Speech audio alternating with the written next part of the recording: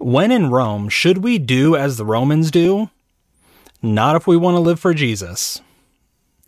Hey everyone, my name is Ray Burns, and I want to equip Christians to think biblically about every area of life so that they can keep growing in spiritual maturity. And this episode is going to finally round out the official teaching of my series on Satan. There's going to be one episode after this, as I will talk about, but as far as the official stuff goes, this is going to be it. This is going to top us off with, now that we know all that we know, how do we now live? So to recap where we've been so far, we have seen that Satan is a spatial creature, meaning he can only be in one place at one time, and he has the exact same powers and limitations of any angelic being. We've discussed how he's an ancient enemy who's had thousands of years to learn how we work. So Satan may not have all these godlike powers that we ascribe to him, but he's a smart cookie and he knows what he's doing with the resources and limitations that he has. We dug deep and saw that he works with rebellious angelic rulers to create a world that caters to every wicked desire we could possibly have, right? Satan's not out there whispering to you individually. He's not creating individual temptations for you. Instead, he, as I said, sets out the buffet, knowing that with enough options, there's something there for every single one of us. Now, as he works with these angelic beings, we saw that their end goal is to delay their defeat. Why do they do what they do? Because they have a goal, they have a desire in mind. And that desire is to stall as long as possible so that they can keep existing in this world before facing the judgment of God. And then last time, we talked about how we engage in spiritual warfare against worldliness, both as individuals and as a church. We dug really deep into things like Ephesians, talking about the armor of God and how, as Christians, we aren't just standing there having a one-on-one battle with an archer, but as a collective of Christians, we link our shields side by side, protecting ourselves and one another as we undergo a barrage of arrows that Satan attacks us with. And then finally, we talked about how spiritual warfare involves surrendering our lives to Jesus, learning and applying good theology, and sharing the gospel. Because again, everything that Satan undermines ultimately shows us what is truly important in the life of a Christian. And surrendering to Jesus rather than surrendering to worldliness, learning good theology instead of being, formed by the world, and sharing the gospel rather than becoming ineffective so that the gospel doesn't spread as far. These are all things that are important to God and Satan and his angels. And so as Christians, we want to make sure that we are aligning our lives and our desires on those right things. So last episode was kind of a broader overview, ultimately, of what Satan's influence looks like in the world and in our lives, right? So how should we live our lives? We went kind of broad strokes with that. And so as we conclude this series, I want to dig in to some more specific areas that this applies to our lives, right? To make it a bit more practical as we live for Jesus in a world ultimately ruled by Satan and his angels. And so in this episode, we'll talk about living our day-to-day lives with a right understanding of Satan. So understanding how Satan works, how and why he does what he does. How do we as individuals think about things in the world? And we're going to especially look at a lot of things in the world that are Satan's weapons against us that I'm going to guess a lot of people listening right now, and myself included, easily get swept up in, often without realizing it. Then we're going to talk about how do we live alongside others, right? Because there's no cowboy Christians. This isn't a solo exercise. So understanding Satan, what are practical ways we can live alongside others? We're going to talk about why the gospel matters to all of this. So as we're living our lives, we want to understand that the gospel is immensely valuable for our salvation, but it's also valuable for our sanctification, for our growing in holiness and reducing in our worldly living. And then we're just going to have just some broad practical steps, just some things to chew on and examine as we end this series and as you go on, ultimately trying to live your life for Jesus, hopefully with a better understanding of who Satan is, who God is, and who you are. So let's get into it. So we want to remember what the core of worldliness is. And worldliness is that the true danger of worldliness is that it gives us permission and opportunity to pursue our sinful desires. So we talked about how worldliness is Satan's greatest weapon. And so essentially this is what we need to be mindful of, right? Is to think and act like the world, to desire the things that the world promises, especially over the things that God promises. And so again, Satan's not attacking us personally, but he creates a world system that ultimately tries to draw us away from Jesus and towards really anything but the true Jesus. Because Satan doesn't tempt us, he just offers us what we want. He plays on our sinful desires. He knows how people tick. He knows kind of what this culture that he's crafted, where it moves our desires, and he also knows how to create a world system that tells us, hey, you're feeling empty, you're feeling lost, you need happiness, you need satisfaction.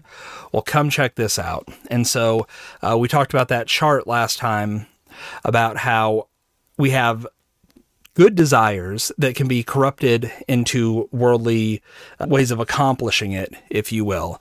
The easy example is pornography. The desire for sex and a relationship is good, but rather than doing it on God's timing and God's ways, things like pornography or extramarital relations and things like that say, hey, have it your own way. Do it your way. Get it now when you want it and how you want it. Then we also talked about, again, how we see all these things in the world. They promise us all these things. And so then we go, and even if they aren't immediately catering to a desire we have, we are exposed to worldliness enough that we start desiring the things that the world tells us to desire. So again, that was the broad overview. That's really where this whole series has gotten us. So now, what can we understand more specifically? And so I want to look at just a few areas where we very specifically see Satan using worldliness as a tool, and especially as a weapon, to blind the world to their need for Jesus, and also to essentially hobble Christians to make us so distracted, so weak, so immature in our faith that we really don't have much effect for the kingdom of God.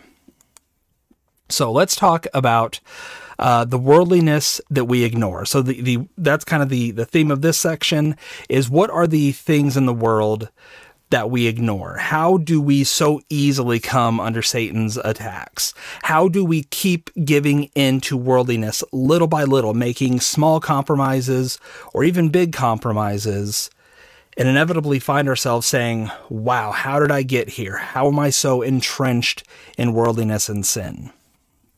So one way we do that is in finding happiness. And so things here, the things that we're going to discuss, are worldly pursuits, worldly desires and temptations that essentially offer us short-term distractions. These may not necessarily be things that we find our identity in or things that we live for, but they are things that offer us something for now. They ask us for a small compromise in one area to gain a benefit or a supposed benefit in another. So one of these things are, for example, drugs and alcohol. The ability to just numb your pain, to be distracted, to party with people and things like that. Drugs and alcohol give us a momentary distraction, despite many of us knowing the long-term disaster that it brings to our lives. Another thing is just stuff that gives us freedom from our current pain. So this can be drugs and alcohol. This can be watching TV. It can be earning a lot of money. It can be seeking relationships. It can be really anything, right? Any distraction that sets us free from whatever pain we're feeling, whether it's pain from our past, a weak or broken relationship, social things, work things, just general unhappiness in life, even actual physical pain, right? Things that draw us away from our current physical suffering. Whatever offers us that, especially at the expense of holiness, is because it's worldliness. The next one is freedom from boredom. Sometimes we do things just because we're bored. We don't want to read the Bible. We don't want to study. We don't want to meet with people, but man, we're bored. We want to do something. And so we seek every little distraction we can to save us from our boredom. Likewise, we look for a savior to save us from our thoughts.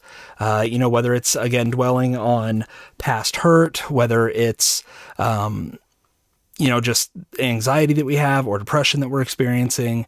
We want freedom from our thoughts, and we will take any substance, any digital distraction, whatever it is. We will feed ourselves whatever we can, whatever it takes to get freedom from those dark, those painful, those thoughts that we don't want. We also just try to find happiness in food, right? The pleasure of eating it, especially if you live in America, the constant ability and draw towards, massive portions and all the sugar and stuff that we have access to. We know that long term, these things are terrible for us, but right now they feel good. Right now they taste good. And, for a lot of people right now, it feeds that addiction that we have towards consuming. It gives us a feeling of power and control. Even not eating food gives us a temporary feeling of power over our lives. Whatever it is, food, when thought of in a worldly sense, right? Not, thinking of food to the glory of God. Food can be a worldly distraction and therefore a tool of Satan in our lives. Sex and porn, we already talked about that, how sex is a good thing, but pornography gives us a corrupt, hollow, poisonous version of something that God designed for good. Amazon deliveries, right? Just the ability to buy stuff. We're bored, we're anxious, we're, whatever, we're in pain, we have dark thoughts, and so we distract ourselves by scrolling through Amazon or, whatever shopping thing. Maybe you're scrolling social media and you see an advertisement and you're like, oh, this thing will make me happy. This thing looks so good. This will fill that void that I've been feeling in my heart. And so we spend money and the delivery comes and we feel good when we spend the money. We feel good when we open the box and we first start using the thing. But for a lot of us, look around your house. How much stuff have you bought? Or look at your Amazon order history. How much stuff have you bought that at the time you thought was a good purchase? You thought it was going to make you happy. You thought it was going to matter. You thought it was going to change something. But ultimately, it was something done on impulse, something that felt good and right at the time, even though that's something that you now have to pay for, something that you threw money at that you can't get back. And then in terms of the short-term distractions that offer us happiness, we also see ourselves giving into worldliness with how we handle a lack of happiness. So what happens when we pursue these things that fail us? Or what happens when we say, oh, if I had a relationship, if I had money, if I had health, those things would make me happy. What do we do when we can't have those things, when we are not allowed to have those things? Well, we turn back to distraction, right? We're angry, we're anxious, we're wallowing in self-pity. And so we just turn back and find other things to distract us. And we just create this vicious cycle of constantly trying to fill this hole that we feel in ourselves. We might seek control. So we can't have the thing that we want. And so we are going to exert control in other areas of our lives. This can be food. This can be controlling our kids and things like that. It can be honestly, things like gossip, because gossip allows us to control a narrative of other people. It allows us to control the thoughts of others by tearing someone else down and therefore controlling how they view us because we are so superior because we're not guilty of that thing that we're gossiping to our friends about. And anger. How many of us, when we don't get what we want, just react in anger and rage and frustration? Where does that anger come from? It's because we have desires that are not being met. And so we are angry because we deserve that, right? We deserve that distraction. We deserve that happiness. And when we can't have that happiness that we are so convinced that we deserve, we get angry. And so just look at this stuff. Think about this stuff. All of these things are stuff that so many of us are guilty of. Maybe not every single one of them, but many of them, at least one of them, all of us are guilty of. And this isn't even the whole list of ways that we can search for happiness through, these short-term distractions, these little dopamine rushes that we get. But look at all of this. What is the goal of all of this? It's to please ourselves. It's to make us feel better. It's to live for us, because that's what matters most in that moment. It doesn't matter what the cost is. It doesn't matter how it's going to hurt us later. It doesn't matter how it hurts those around us, whether they know we're doing it or not. That doesn't matter, because our greatest person, our greatest God, the thing that we worship most, ourselves, is being served in that moment. And that is worldly thinking, looking out for number one, being focused on ourselves, feeling that we own our own lives and therefore we are owed everything that we think we deserve. That's an ungodly, satanic worldview. And all these things that we struggle with stem from that reality. Now, next, as far as the types of worldliness that we ignore and the things that we allow into our lives, often without seeing it, the next is finding satisfaction. So if the previous one was how we look for those short-term bursts of happiness, this is more what we live for and focus on frequently. So this is the stuff that can dominate hours, weeks, even our entire lives, right? We will craft our lives around these different things as we make it a part of who we are, ultimately believing that either this marks our identity or this marks our, what we truly need in life for the long term. So the first one is hobbies. Again, hobbies are a very good thing. They're a gift from God. But how much of our time and our money and our effort do we devote to it? What gets sacrificed? What gets compromised? What gets set aside for the sake of our hobbies? And when we do those things, when we pursue our hobbies, are we doing it to the glory of God? Or are we doing it to the glory of us? Next is relationships. Again, crafting all of our lives, all of our satisfaction, saying, I cannot possibly be happy unless I have a relationship. And then we pursue these relationships and we say, if this person would just act a certain way, whether it's when you're dating or whatever, whether it's when you're married, whether it's when you're considering divorce, your greatest desire is this person is meant to satisfy me. This person is meant to make me happy. And we get frustrated. We abandon them. We treat them with hostility when they fail to live up to the standards that we've set, because ultimately we use our relationships. It can be romantic, which it often is, our friends, our kids, it can be the same way, right? We use people to serve us, to say, I am lonely, I have a lack of something. And so if I have this relationship, and if in this relationship, this person or these people just act right, if they give me what I need, then finally I can be satisfied. Finally, I can enjoy life. And that's treating people in a role that only God is meant to satisfy.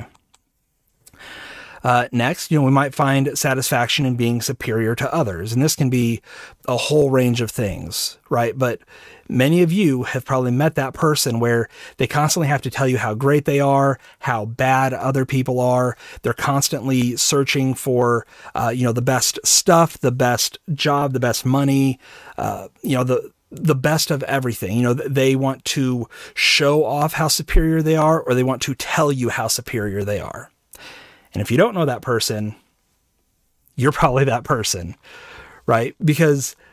But even those of us who aren't as outspoken about it, many of us like that feeling of superiority. We like being able to look down on others to make ourselves feel better because we are lacking a thing. And so to tear others down allows us to build ourselves up even more.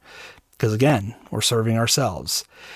And so many of us, easily make a lifestyle out of this, that we constantly live with this idea that, oh, I am better than that political group. I am better than that person or those people over there. And so much of our lives and our focus, our online interactions, the things that we consume, the things that we say to other people, so much of them are built around our need to be better than others, because we are convinced that if we can be better, if we can reach this certain level of superiority over others, then maybe, just maybe, we can finally feel good. And for a moment we might, but if you've ever been this kind of person, you know that doesn't last. And so you have to go tearing down more people to keep building yourself up. And this can come through different things: your intelligence, your status, how you look, the lifestyle you lead, being in, more conservative circles. It's very easy as a homeschool parent to feel superior to those, public school parents and things like that. The looks thing, I don't know what that's like. I assume people can feel superior for their looks. Your status, whether socially or economically, and just your intelligence, the things that you know and that you want to batter people over the head with, because your desire isn't to build people up, but to let them know how far below you they are. Now we can find satisfaction in entertainment. Now this is, slightly different than just sitting down and, watching a show when you're bored, for that temporary happiness. But ultimately, there are many people who just live for entertainment. They live for that distraction. Those things that we talked about become a lifestyle for them. And so they just try to find whatever satisfaction, whatever self-worth they can in just constantly being entertained and having, music or movies or TV or whatever it is, just having stuff constantly coming at them to entertain them, because they don't want to be left with their own thoughts. They don't want to be left with the reality that they are unhappy. They don't know what to do. They don't know who they are. And so entertainment lets them turn that off. Next, you can find satisfaction in your accomplishments and just keep living for the past, or living for what you're doing now, or living for, boy, one day when my ship comes in kind of thing. And people can just mold their lives around, all their trophies and check marks that they've gotten. You can live for freedom from long-term suffering. If you're someone who, lives in constant physical pain, or has just had a lifetime of trauma or emotional pain, you can do everything in your life to fit around the need to have freedom from that long-term suffering. And so, again, just like entertainment, it goes from temporary distraction to being a lifestyle of seeking distraction, of seeking freedom from long-term suffering. Again, all at the expense of compromising so many other areas of our lives. You can live for material goods. You can be the guy in the Bible who just built up his bigger barns and was convinced that his security, his happiness, his satisfaction would be found in stuff. So again, not an exhaustive list, but you know what I mean. These are things that form our lifestyles, that we are all about. So much of our time, so much of our money, so much of our thought life gets invested into so many of these things. But again, where does this all come from? It comes from a world controlled by Satan that says we need to find our satisfaction, right? We need to put everything in to our hobbies, into our relationships. We need to be entertained. We need to be distracted. We work so hard, and now we need to come home and just sit and veg, or we need to, keep pursuing activities and stuff outside of work. Whether that's our own accomplishments, whether it is, living through our kids and getting them on the winning, baseball team or soccer team or whatever. It's this constant need to say, I am unhappy, and looking for all these things and spending our lives pursuing these things, hoping, trusting that when they promise us that they can satisfy us, that one day they will come through and won't fail us. even though over time, inevitably, they always fail us. So now the last bit of worldliness that I want to look at is the worldliness where we find our identity. Again, one of Satan's greatest things is for us to find our identity in everything else except for Jesus Christ. So, for example, one way we find our identity is in politics. Again, I assume that most people who watch this channel are of a more conservative, maybe right-wing mindset. And I know a lot of people in my life who they go to church and all that, but their church is blended with their politics. And they believe that a man-run government system is going to set us free and that it is what we need, sometimes more than we need the gospel. Now, no one would ever say that, of course. But again, with where our energy goes, with where our time goes, with the things that we place our hope in, it really reveals where our identity is. Another place we find our identity is in our social media presence. If you are someone who spends a lot of time on social media, really examine and ask, is the life that you are living online true? Or is it crafted? Is it manufactured? Do you need people to see you in a certain way? Because a lot of people who live for social media live for this life that they don't really have, but that they want to display for the world to see. They want to let people know how good they are, how pure they are, how Christian they are. But it's not real, or at least not even close to the degree that a lot of people will portray it. But again, that's their identity. Their identity isn't in Jesus. Their identity is in how others perceive them. They don't let God tell them who they are. They let other people's approval tell them who they are. If other people are giving them the likes, they are successful. If people are not responding, then they have done something wrong. They have failed in their life, and they need to rally and get back there and recreate another version of their identity that people are willing to respond to. But notice, the focus is on us. It's on how we feel, and it's how others feel about us. Very little of that has anything to do with being a child of God. We can find our identity in family. Once again, a very, very good gift from God that we can twist and corrupt for our own ends. Whether that is, if I could get married, then I would be happy. And then we get married and everything about us, everything that we think about and dwell on is focused on our spouse. Or we say, I need to have kids. And so then when we finally have those kids, then we find our whole identity in being a mom or a dad. And that's everything that we are. And again, it is nowhere near wrong to take your marriage or your role as a parent seriously. Those are good things that can glorify God.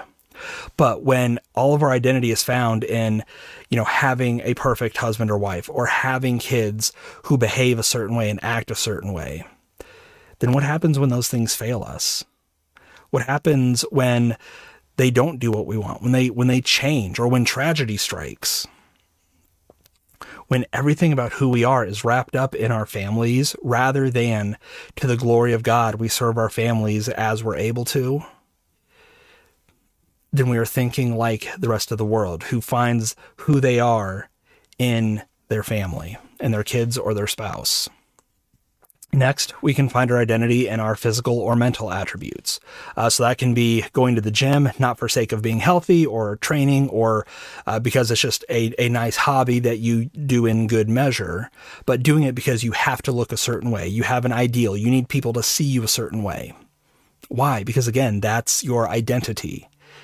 You are good or bad based on how people view your physical attributes. And that can be, again, exercise, diet, makeup and beauty, whether you're balding, whatever it is.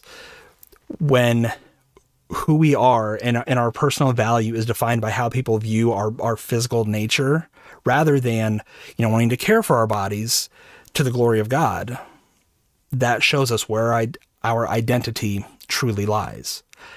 And mental attributes can be the exact same thing.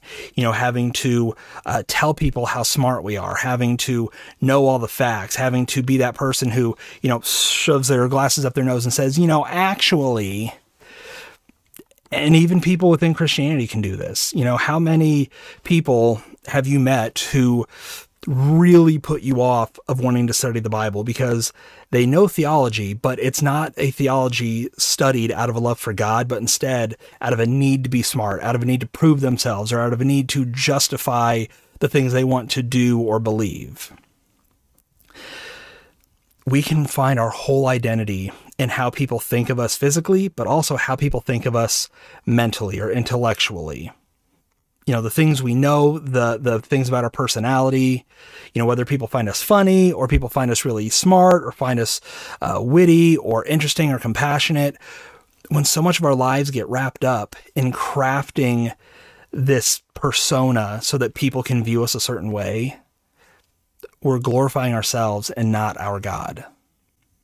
People can also find their identity in their sexuality. That can be the LGBTQ issues where people just are so this way. And so much of what they say and do is based on the fact that, oh, well, that's just how I am. But it can also be just how good someone is in bed or how attractive their spouse is. This constant need for people to view us based on our sexual preferences, our sexual prowess, is a completely worldly idea that says that you are not a true, real person outside of this one narrow confine that we shove ourselves into. And another part of that, of course, is especially with the LGBTQ issues, is that when that becomes a person's identity, what do they do when they start to wonder if maybe it's not God's will and desire for people? It's not just changing their mind on a belief they had. It's changing their mind on the core essence of who they truly are, which is one of the dangers of how America views sexuality today. Now, likewise, religious beliefs can be a core of who we are. And that's a hard one to talk about because this whole channel, right, this whole ministry is built on what we believe about God and how it affects our lives. But a lot of people become so invested in their religious beliefs that they can't change them. Growing up, I had very firm beliefs on things like Bible translations and denominations and who was or wasn't worthy of salvation and how you could tell if somebody was saved. Just all kinds of stuff that I was just very, dogmatic, my way or the highway about.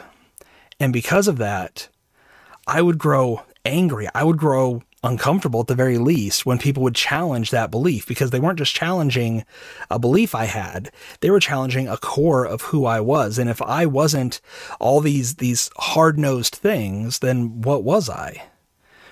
And even for Christians, right, that can be the exact same issue, is that we learn about things not because we want to know what God desires, but we study, we learn, we grow so that we can dig in deeper and be completely unmoved from this thing that we want to believe, even if we might one day realize that it's not the will of God. But we've spent so much time focused on it that we can't possibly change, because that would mean compromising who we truly are. And so our goal is not truth with religious beliefs. Our goal is who we are as defined by our beliefs that are religion adjacent. Now, just as we can focus on our physical or mental attributes, right, the good things about us, a lot of times, and especially today, we can find our identity in our physical or mental health problems. Physical ones, people, they just can't because they're so overcome with these physical disabilities or limitations that they have. But especially mentally, so many people define themselves by their mental health issues, whether it's something light, like, oh, I just have this quirk where, I just say what I mean and I don't care what other people think. Or people can define themselves by their anxiety, their depression, all these labels that their doctors have either given them or that they've gone to WebMD and decided that, yes, this is my mental health issue. And so people craft their entire lives, and the essence of who they truly are is found in these mental health issues. And again, that's not ignoring the fact that people do experience anxiety, do experience depression and things like that. But the issue comes in when you challenge where those problems are coming from, because people are so content and even desirous to be a victim of these things that when you start to maybe point out that, just maybe, this anxiety you feel is because of where you're placing your affections, where you're placing your hopes. Same with depression, because what is depression? It's a feeling of hopelessness. It's a lack of energy. It's feeling like even life isn't worth it. And what really can be the root of that? And I've talked about this, many times throughout this ministry. Depression often comes because we're placing our hopes in things that are failing us. We are finding our identity in things that don't give us that satisfaction that we're hoping for. Those things that used to distract us so easily suddenly no longer do. And so because we've placed all our hope in these temporary imperfect things, when they fail us, when we can't place hope in something, we are hopeless. We experience things like depression. But people don't like that, because that means that who they are, how they've defined themselves, everything that they've believed about themselves is suddenly in jeopardy. And without their physical problems being limitations and defining them, without their mental health problems defining them and being maybe even an excuse or giving them value, letting them feel unique, if they don't have those things, what else do they have? It challenges, it threatens to take away their identity if they can't define everything about themselves through this lens of physical or mental health. Similarly, socioeconomic status, right? I can't because I'm poor, and so much of our time is focused on being poor and dreaming of one day striking it big, or hating those who are wealthier than us, or we feel that people owe us something. Likewise, people can define themselves more easily and much more common, I think, is when they do well. When they are successful, then they say, I have great value because my bank account looks like this, because I can buy all this stuff. We can find it in social acceptance. So how people view us defines our identity. This can be social media. This can be at work, right? How often do we, or have we seen other people change who they are, compromise their beliefs, buy things they would never buy, go places and do things they never would have done, simply because they need the group or an individual to accept them, to approve of them? Why? Because they find their identity in the thoughts and beliefs and the views of those people. And people can find it in their nationality or ethnicity. I don't know if it shows up on camera, but I've got Irish in me. I've got red speckles throughout my beard and stuff. And I am an angry person. And anger is something that I repent of probably more than any other sin in my life. And, keeping it kind of lighthearted here, but there are people who would say, or I could even say, well, I'm Irish, I've got that anger in me. But I can't define myself on my ancestors. I can't define myself on even where I live. Christian nationalism is something I've written about and maybe done a podcast on. I'm not sure. I'll link it in the show notes, whatever I have on it. But this idea that America needs to be a Christian nation. And so we define ourselves as Christians through an American lens, and we try to sanctify all these things that a particular political party believes, right? Because we say that we are Americans, and to be a good Christian is to be a good American. And if you're a good American, you're a good Christian, or you're at the very least really close to being a Christian, versus those people who don't. They hate America and therefore they hate God, right? And so we find our identity in these worldly boundaries of our race, our ethnicity, or just where we live. You know, whether it's the country, whether it's the state, all of this is just such a Satan-fueled lie that we all believe in one way or another. Our identity is so critical to who we are because it lets us know who we are. It dictates what we do, what our desires are, the things that we can safely ignore, the things that we know that we should pursue. Our identity is really all we have. Even those who are 100% sold out for God, they have their identity in something, right? Something or someone defines their identity because we all do that. We all need that. That's, I think, how God designed us, is to find ourselves, to define ourselves by something. But you look at these things, you look at your own social media, your own bookshelf, your own YouTube viewing history, your own browsing history, the apps that you have installed on your phone, the things that you spend money on, the things that you focus on, the dreams that you have, the like, not sleeping dreams, your future dreams. You think of all this stuff, you know, you examine all this stuff and really, truly ask yourself, where are you finding your identity? What is most important to you? Or maybe another way of identifying your identity is to say, what could I lose? What could go catastrophically wrong, but it would not change where I find my value and what I place my hope in? What happens if your political party fails or loses? What happens if no one on social media cares about you anymore? What happens when your family fails or you just don't get the family at all that you were hoping for? What happens when people don't notice your physical or mental attributes, or those things start to fail you? What happens when you realize that those things don't define you? Do you have anything left to your identity without your physical or mental limitations or struggles? You know, what happens when your understanding of sexuality is challenged? Or what happens when you realize that no one really cares how good you are in bed or how many people you've had sex with and aren't impressed by that thing? What happens when your religious beliefs are challenged? Not does God exist, but does your understanding of this particular topic, this particular belief, this particular denomination, what happens when those understandings are challenged?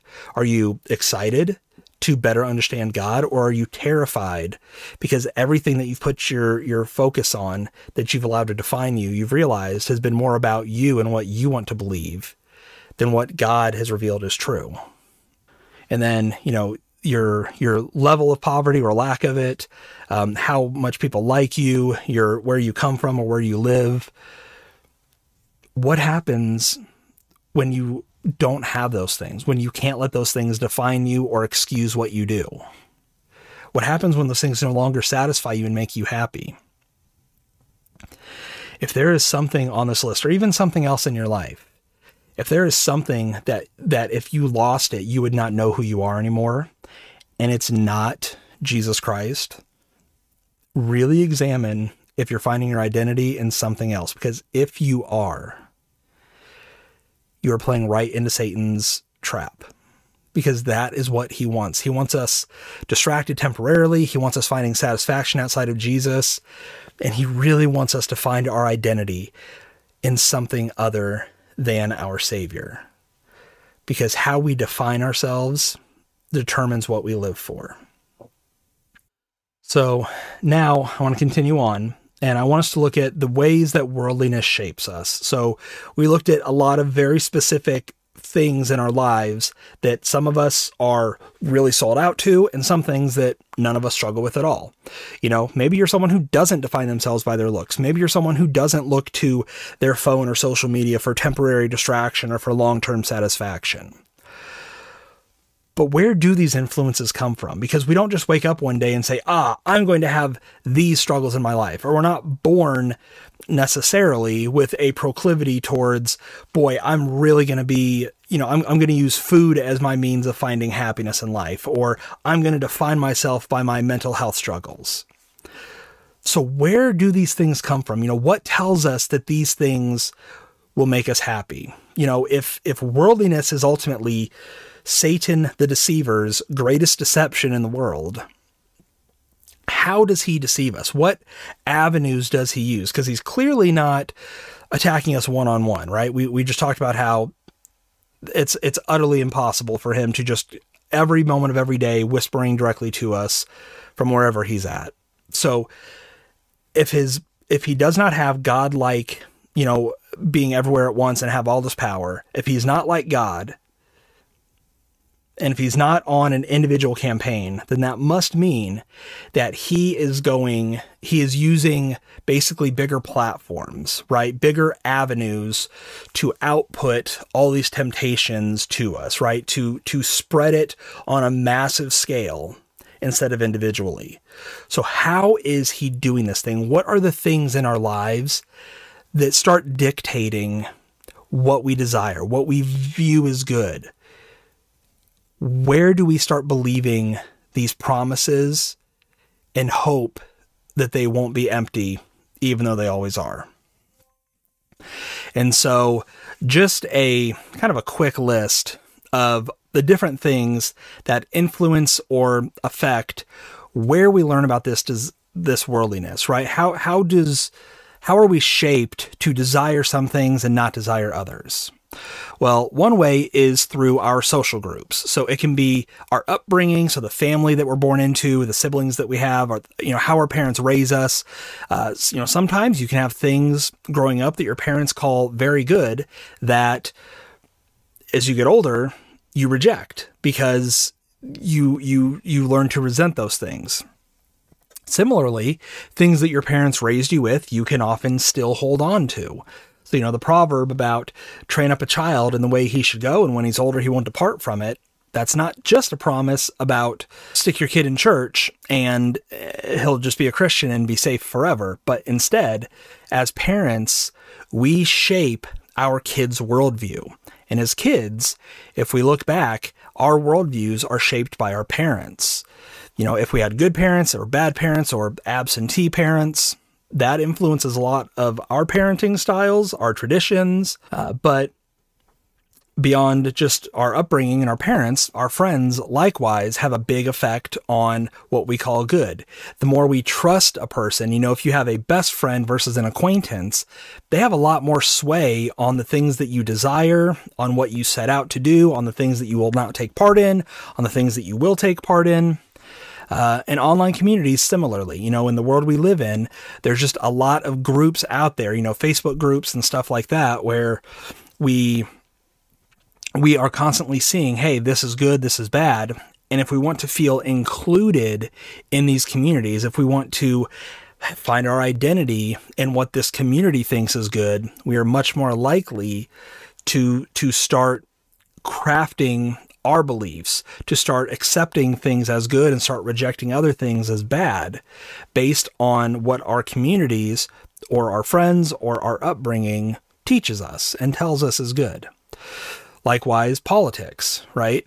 If you are a right-wing conservative Christian, you are almost guaranteed to have a very similar set of beliefs to a lot of others.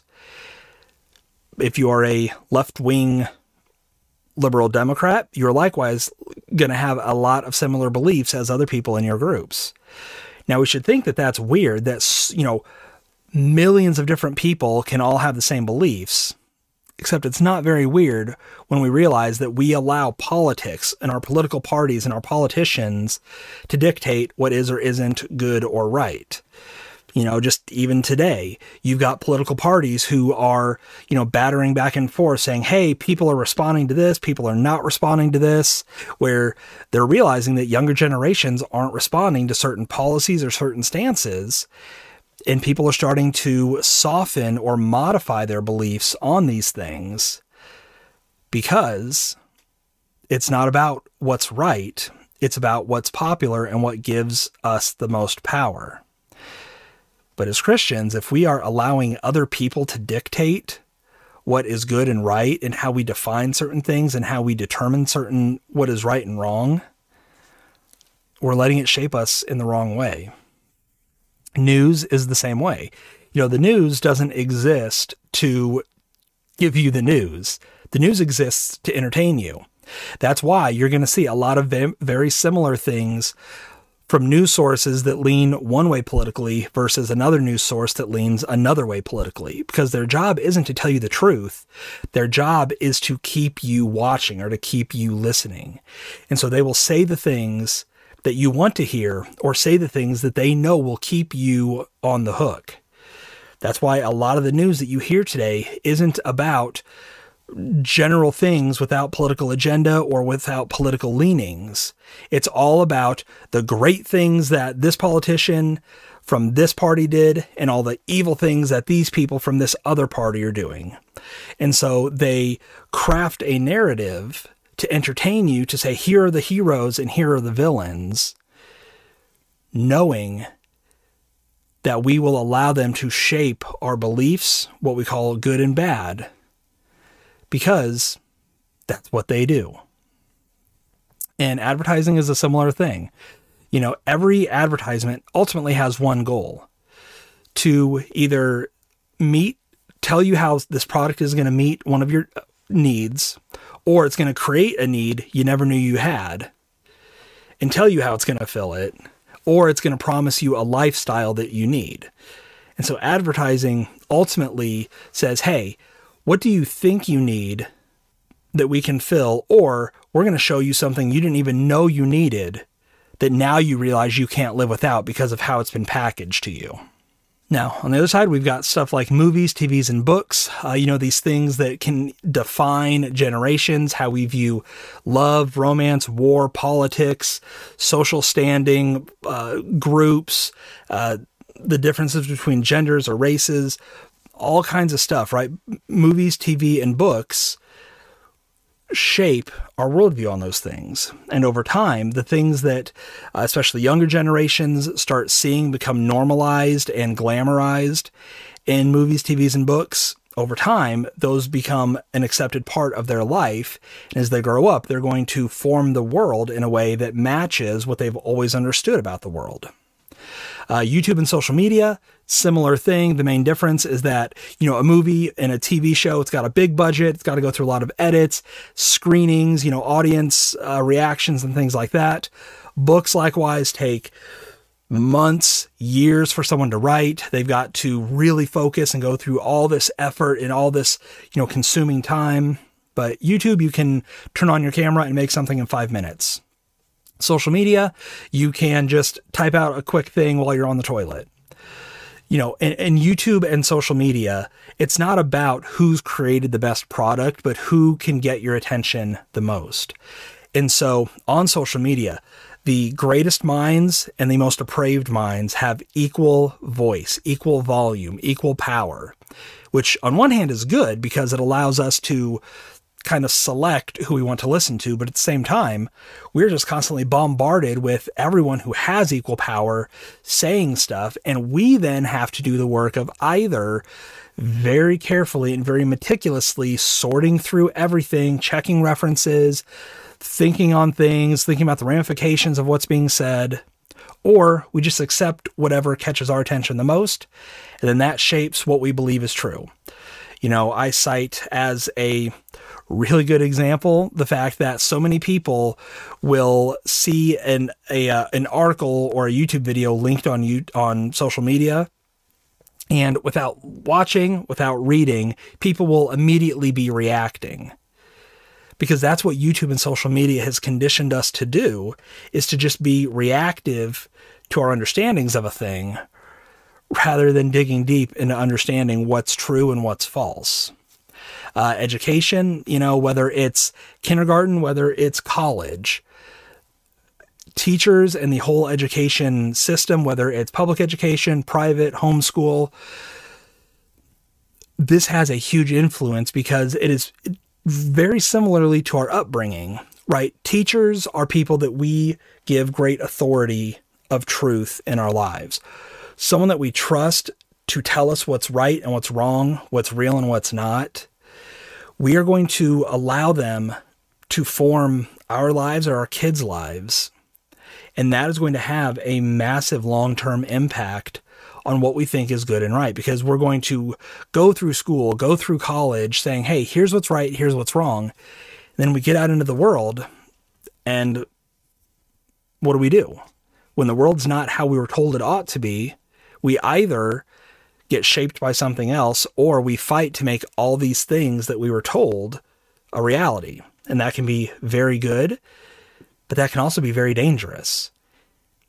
And that's why we got to be careful about what we are exposing our kids to. And even as adults, as we are sitting under different teachers, careful about what we expose ourselves to. Because when we give someone that power, when we give someone that authority over us, we give them the power to shape our worldview. And they can shape it towards godliness, or they can shape it towards worldliness. And we have to desire to be shaped by godliness so that we can better choose what teachers we give that power to. Now, tradition and culture, what we do here in America is very different from what they do in Taiwan. And that's ultimately because we have very different traditions that have a long history. We live in different cultures that value certain things, do certain things that others don't. And so these are things that just shape us, and that doesn't make them good or bad. That just makes them a reality that we have to be careful of when we say, well, here's what I've always done, here's what I grew up with, so this must be right. Is it right, or is it just what we are accustomed to? And so we have a bias towards it, saying, well, because it's what I've always experienced, clearly this is what everyone else needs to experience as well.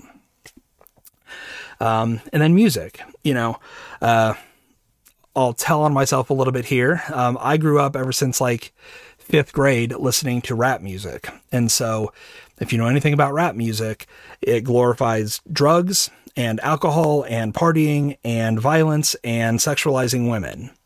And the music videos that, those used to be a thing. I don't know if people remember music videos anymore, but MTV and BET, that's what was glorified in the videos too. And so because of music, I grew up thinking that a lot of these things were just kind of normal.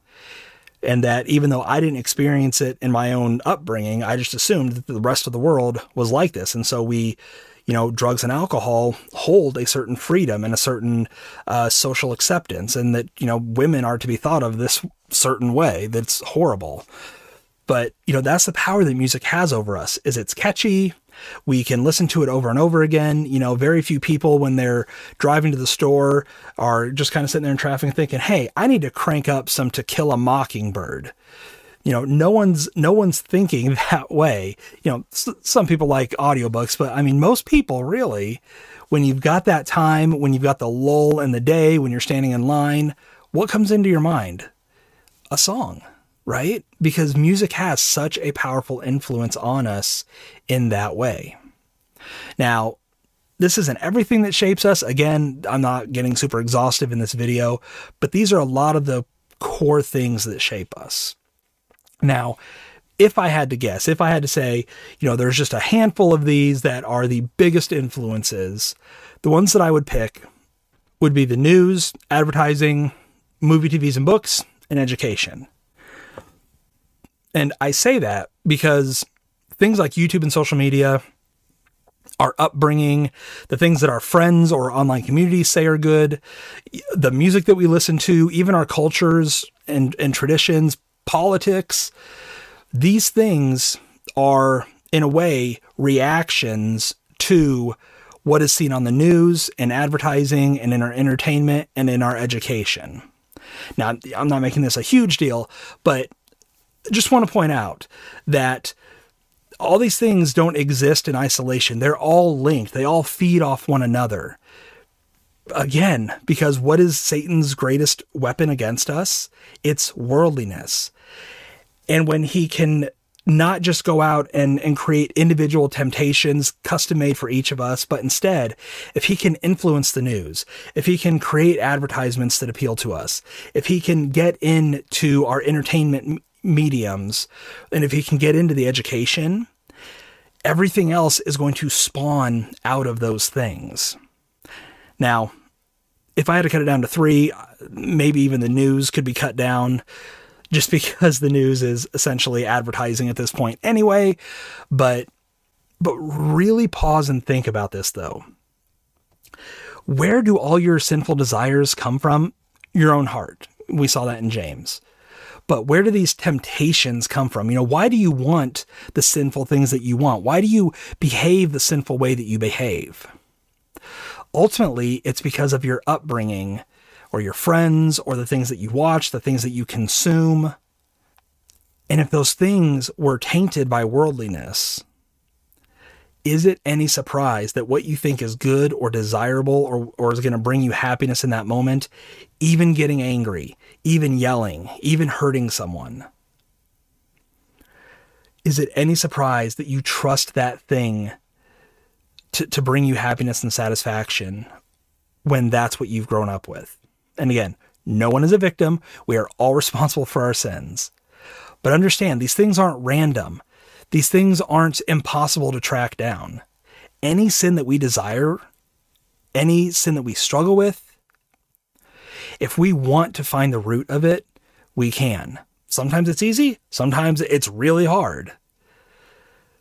But if we are willing to be self-reflective enough to stop hiding behind excuses, behind comfort levels, if we are willing to not distract ourselves, but instead to do the hard work sometimes, we can start seeing how all these little things, all these little worldly influences we have, whether the specific ones we've talked about or even the bigger things that we see here, we can start seeing how ingrained they are in our lives, how much like a cancer they've sent out tendrils and taken deep root in our vital systems and influence so much of what we do.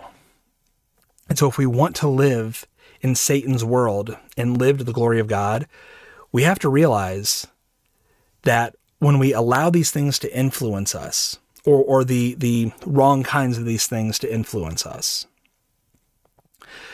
we are giving great opportunities for sin to sit and dwell and then grow in our hearts. And thinking of these things really matters because of that. So, all that being said, how do we live day to day? Again, we've seen the specific ways that, we can be influenced, we can be drawn away from Jesus. So how do we live day to day? What things should we keep in mind as we're just going about this life? Well, the first thing is to remember that worldliness will affect everything about our lives. Remember that if Satan can distract us with worldly pursuits and distractions, then we're going to be less effective for Jesus. And I don't want to do the whole, the terrorists win thing, but the more we give into worldliness, the more we are doing precisely what Satan wants. It's not just, I'm not living for Jesus like I should. It's ultimately, I'm living for Satan, not Jesus. I'm allowing Satan to have influence in my life. I'm allowing Satan to craft my worldview, to craft my desires, how I spend my time and my focus and find my identity. We're allowing Satan to do it instead of our Savior. And then we need to stop avoiding mines and recognize how we end up in a minefield. So when I talk to people who they're struggling with a sin and they say, I found myself just wanting this thing and I don't even know where it came from. For a lot of people, temptation is like being in the middle of a minefield and you're trying so carefully not to step on a mine and trigger sin. But very few people stop and say, how did I get into the middle of a minefield in the first place? So oftentimes, whenever I talk to people about this, it's either a desire for a substance or a desire for something sexual. And so what I try to talk to them about and help them to see is that you didn't just end up tempted randomly and by accident. You wandered into the middle of a minefield. You allowed yourself to be influenced by worldliness. You kept consuming more of what Satan creates and not what God desires. And at the time you didn't realize it. You didn't realize you were maybe walking into a minefield because that's often what worldliness does. It's secretive, it's sneaky, it's insidious like that. But at a certain point, we realize, oh man, one wrong step and I'm going to be blown up by sin. So instead of living every moment of your day reacting to your temptation, instead ask yourself, where did this temptation come from? What have I been doing? What have I been desiring, whether for the past day or a week or years of my life? What things are there that have led me to this point that I am trusting that this will make me happy and this will satisfy me? Now, sometimes there's just, annoyingly enough, these kind of residual things that we just struggle with. Even if we are so careful, we've got a sin nature, right? That dead man that's still rotting away and that is at war with the Holy Spirit within us. So sometimes that's it. But a lot of times, again, if we are willing to be honest, and this is so critical for this discussion, we have to be willing to be honest, to look at the ugliness within us, to not make excuses, to ultimately realize that we are not the hero in our story. We are the villain in our story. When we're willing to do that, it's much easier to identify not just what our individual temptations are, but the things that we do to contribute to feeding those temptations, to making them reach a point where they seem to promise us life, happiness, satisfaction, even though we know they won't. So that is how we as individuals can live, right? Just something to keep in the back of our minds to help us analyze the world as we're living day to day. But how do we live alongside others as well? Because as I said at the beginning, there's no such thing as a cowboy Christian. We are not in this alone. We are in this with our brothers and sisters in Christ. So we need to remember that worldliness will affect everything about our lives together. You read the book of James, and a lot of it is how worldliness compromises our relationships with other believers, that we let our own desires come before the desires of God and how we treat other people. We also want to remember that if Satan can divide or distract us through worldliness, then the church will be less effective for Jesus Christ. So not just individuals, but then we just leave everything up to the pastor to deal with. No, we need to all be in this together. We need to all be serving in the capacity and in the roles that God has called us to. And if an individual stumbles and falls, other believers can rally around them to pick them up. But if we as a church are not pursuing holiness, if we as a church are allowing worldliness to seep in and dictate what we do and believe, or don't do and refuse to believe, then that entire church is going to fail. And Satan will have accomplished precisely what he wants, and that is weakening the effect of the gospel in the world and in the lives of believers. And finally, we want to pay attention to the Bible's commands about how we live alongside one another. I'm not going to get into it in this episode, but as you're reading, especially things in the New Testament letters from people like Paul and Peter, a lot of it is about not just, hey, you individual go do this, but you as a church understand this. You as a group, as a collective, do this, understand this. And so when we understand the Bible's commands aren't just for us as individuals and how we be better people, but how we live that out alongside other Christians, we're going to be much more effective for Jesus because we are going to be stronger together, not just individually. So now I want to talk about why the gospel matters to this discussion. You know, we know that the gospel matters for salvation, but oftentimes we don't think about what sin is, who we are, why we need Jesus. We often don't think about that beyond our moment of salvation, but the gospel is effective through every area of our life because, yes, Jesus no longer needs to pay the penalty for our sins, but the gospel also tells us because Jesus paid the penalty for our sins, we can now live a certain way. We can now do things that we couldn't before, like living for God, loving God.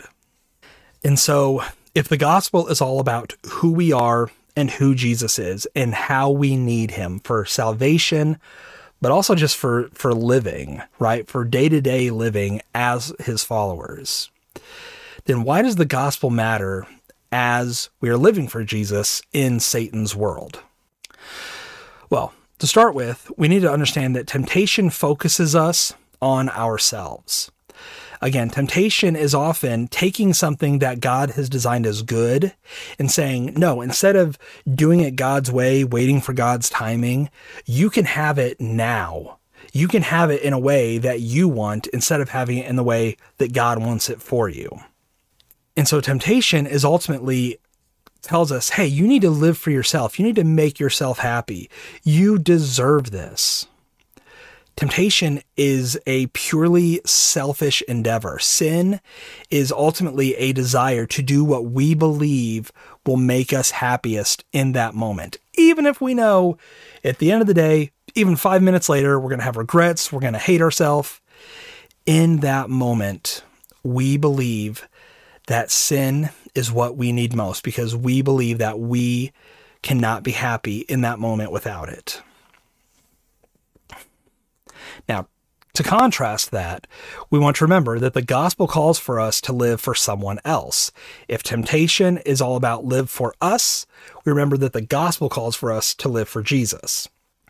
So, 2 passages worth considering for this. Galatians 2:20, I have been crucified with Christ, and it is no longer I who live, but Christ lives in me. And the life which I now live in the flesh, I live by faith in the Son of God, who loved me and gave himself up for me. It's not I who lives, but Christ in me. I don't want to go super old school and do the what would Jesus do nonsense, but it's a good question. When temptation comes, who are we living for? Who are we honoring? Who are we glorifying with the decision that we're going to make? Can we truly give in to sin to the glory of God? Never. In that understanding, right, that sharp divide can help us realize that sin isn't just this little lightweight, whatever thing. Sin is the opposite of God every single time. And then in 1 Corinthians 6:19-20, or do you not know that your body is a sanctuary of the Holy Spirit who is in you, whom you have from God, and that you are not your own? For you were bought with a price. Therefore, glorify God in your body. Now, this is talking about physical and sexual sin against the body, but the core idea is still there, right? That same thing we saw in Galatians 2:20. We are not our own. We don't belong to ourselves anymore. We belong to God. Jesus Christ paid for us. And so the life we live now is not to be lived for us. It's to be lived for the one we belong to. If we belong to Jesus, then as we're living for him in this world, we want our desires, our responses to sin, our understanding of temptation to be reflective of someone who belongs to Jesus and doesn't think they belong to themselves. Now, next, we want to remember that sin is a choice for Christians and not an obligation. Before Jesus, we couldn't help but sin. But look at what Romans chapter 6, verses 12-18 tell us about how we as Christians can respond to sin now. It says, therefore, do not let sin reign in your mortal body so that you obey its lusts. And do not go on presenting your members to sin as instruments of unrighteousness, but present yourselves to God as those alive from the dead, and your members as instruments of righteousness to God. For sin shall not be master over you, for you are not under the law, but under grace. And again, that's core there. Sin will not be master over you. We're going to see that when we let sin control what we do, when we let temptation dictate our actions, we are not letting Jesus be master. We're letting sin be master over us. What then? Shall we sin because we are not under the law, but under grace? May it never be. Do you not know that when you go on presenting yourselves to someone as slaves for obedience, you are slaves of the one whom you obey, either of sin leading to death or of obedience leading to righteousness? But thanks be to God that though you were slaves to sin, you obeyed from the heart that pattern of teaching to which you were given over, and having been freed from sin, you became slaves of righteousness. Again, look at that contrast. So many people without Jesus think, oh, I don't want to be a Christian. I want to be free. We're not free. We always have a master. Either our master is sin that leads us to death, or Jesus that leads us to life and righteousness. Now, without Jesus, we only had the option to surrender to one master. All we could do was sin. That's why even our good deeds don't mean anything to God, because even the best things we do are in one way or another done for our own glory, for our own satisfaction. But having been set free from sin, we now choose, will I surrender to sin or will I surrender to Jesus? And that is a choice that Christians have, no matter how strong the temptation, no matter what we believe about our upbringing, about our mental health, about any of that stuff. God is clear. We always have a choice about sin. It just depends on who we think we belong to. Do we think we belong to ourselves and therefore give ourselves to sin? Or do we know that we belong to Jesus and therefore we surrender to him and let him be master of us? And now what we're ultimately talking about here is misplaced affections, not behavior modification. So often when we're thinking about living in this life, we think that we just have to act a certain way and then we're good, we're fine. But not sinning isn't just a matter of not doing the sin. It's also about why we desire that sin in the first place.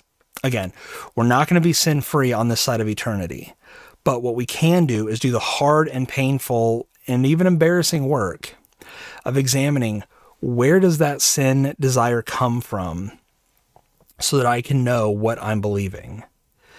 Because we can choose not to sin all the time, but if we're not doing it for the glory of God, if we're just doing it because we want to prove ourselves, because we don't want to be embarrassed, because we're afraid of getting caught, that's good not to do those things, but it doesn't mean much if it's not done for Jesus Christ. And so, like I said, it's not about modifying our behavior and just being under such good discipline that we just don't do things. But instead, while discipline is good and necessary, we want it to be coupled with an affection for Jesus. Because what is sin ultimately? Sin is an affection for ourselves.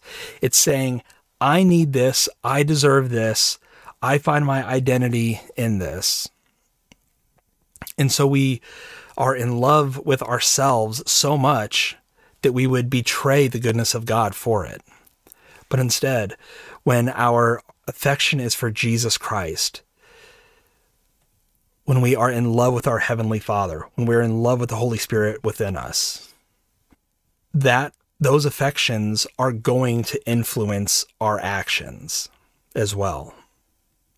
And so rather than gritting our teeth and just being miserable all the time because we are constantly drawn to sin, but, I'm not going to do it.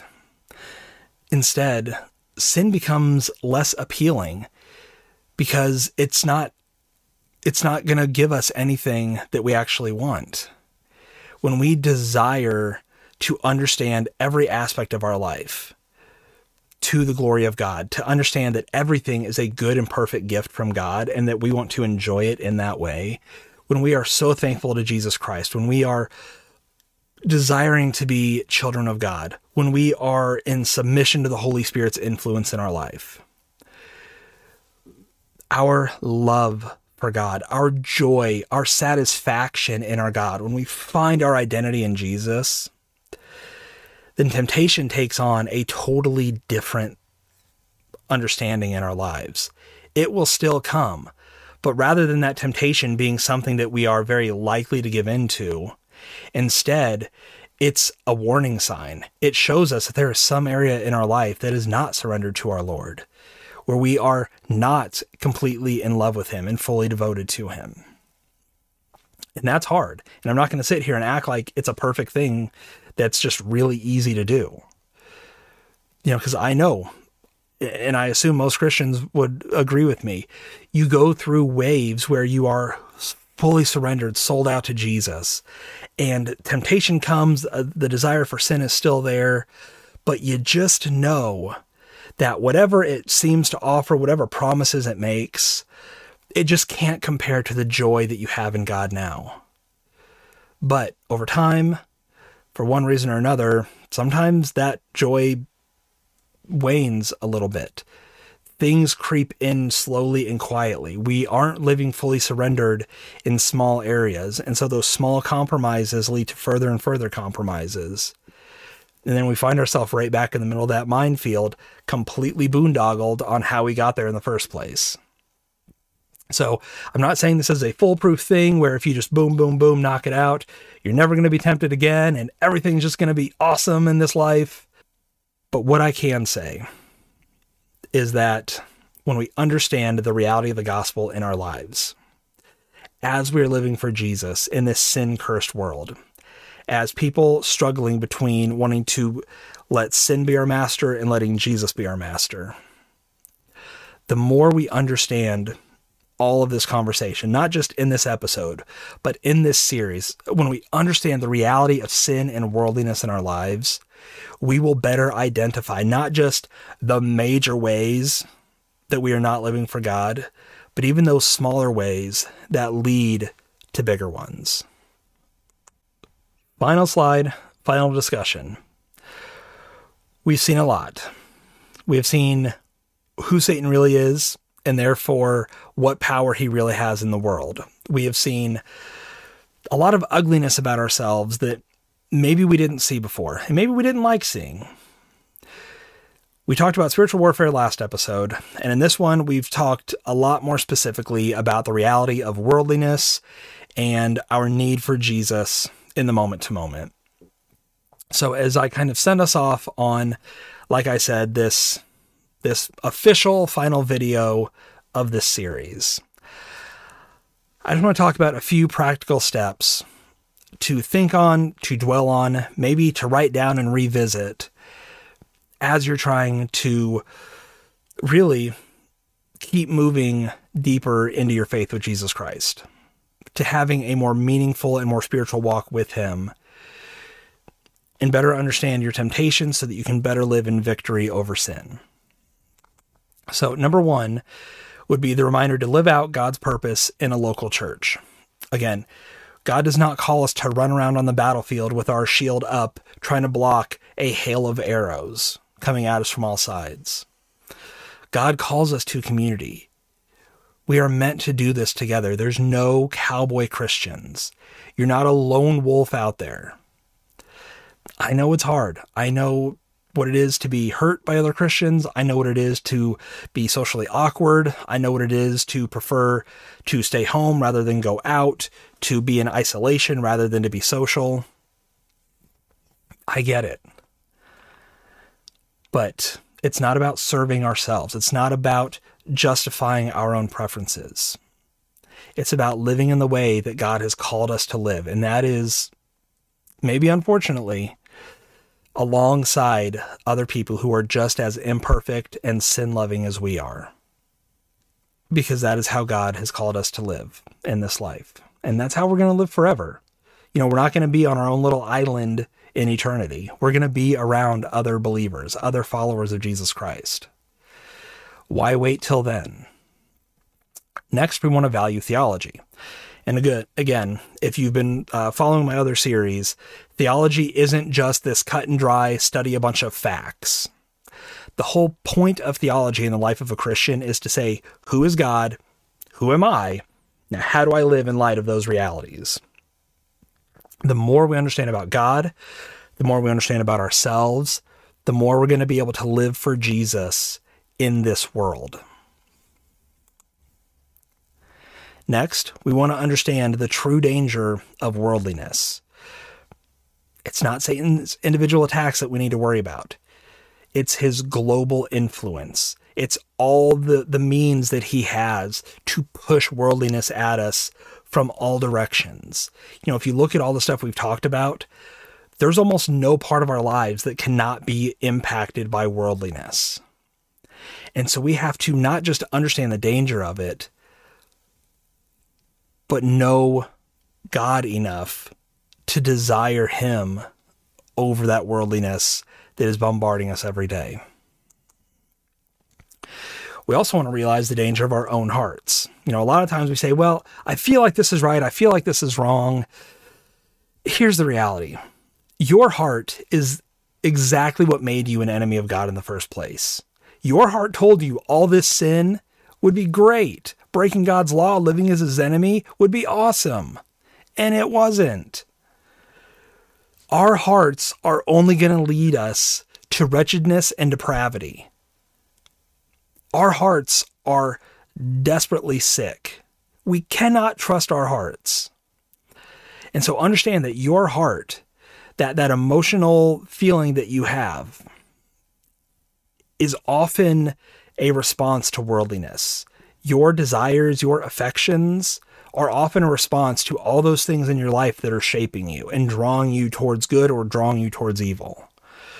So realize that you need to care for your heart so carefully, because everything that you expose yourself to influences what you desire and what you want to reject. And then finally, know what it means to truly live for Jesus and not just be a Christian who lives like the world. I really hope I've made it clear that I don't think you're going to lose your salvation by sinning. I don't think that there is any sin out there bad enough. I know there's no sin out there bad enough that God's just going to say, you know what? The death of my son, the sacrifice of the second person of the Trinity, it can't cover that. It's just too much. No, Jesus' death as the perfect sacrifice lamb for our sin was enough to cover everything for all time. So, rest in the reality that we can't out-sin God's love. But at the same time, we don't want to just be good enough in this life. We don't want to just say, I've got my get out of hell free card. I'm good. I'm now going to go just live my life how I want. I'm going to pursue my own happiness. One, because if we can be truly satisfied with that, with no discomfort in our souls, it's a good cause to question our salvation. If we have the Holy Spirit living in us, and one of his main jobs is to grow us to be more like Jesus Christ, to convict us of sin, how can we live like the rest of the world comfortably if we have God in us? And so understanding that, find joy, find ultimate satisfaction in not just being good enough, just going through the motions, but also going to church. Truly live for Jesus. Walk in surrender to him. Surrender everything in your life to him. Your job, your family, your finances, your time. Give it all to your Savior and trust that you will not be disappointed, because Jesus is worth everything. And that's it. We did it. We have been on a long journey. I know it's only been a few videos, but, this was, these were my first videos on YouTube.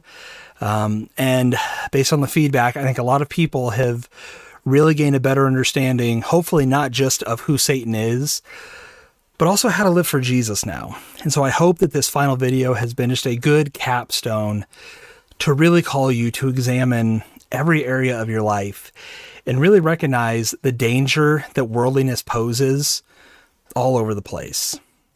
One of Satan's names is the deceiver. Deception is his bread and butter, and worldliness is really the greatest expression of just how deceptive Satan truly is. Because at the end of the day, all worldliness really does is it deceives us into believing that this is going to offer us life when all it does is bring us death. Similarly, it deceives us into believing that the things of God are oppressive, they are worthless, they are unimportant, even though they're the most valuable things in all of our lives.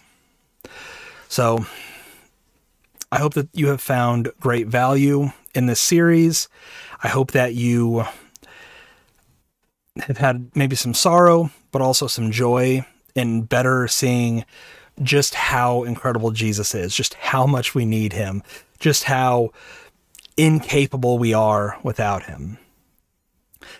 So next time, as I kind of cap off this series, like I said, this is the final of the core teaching, but I'm going to do a follow-up video to address some of the verses that people often ask me about, because there are some things in the Bible that seem to imply that Satan does directly and personally attack us.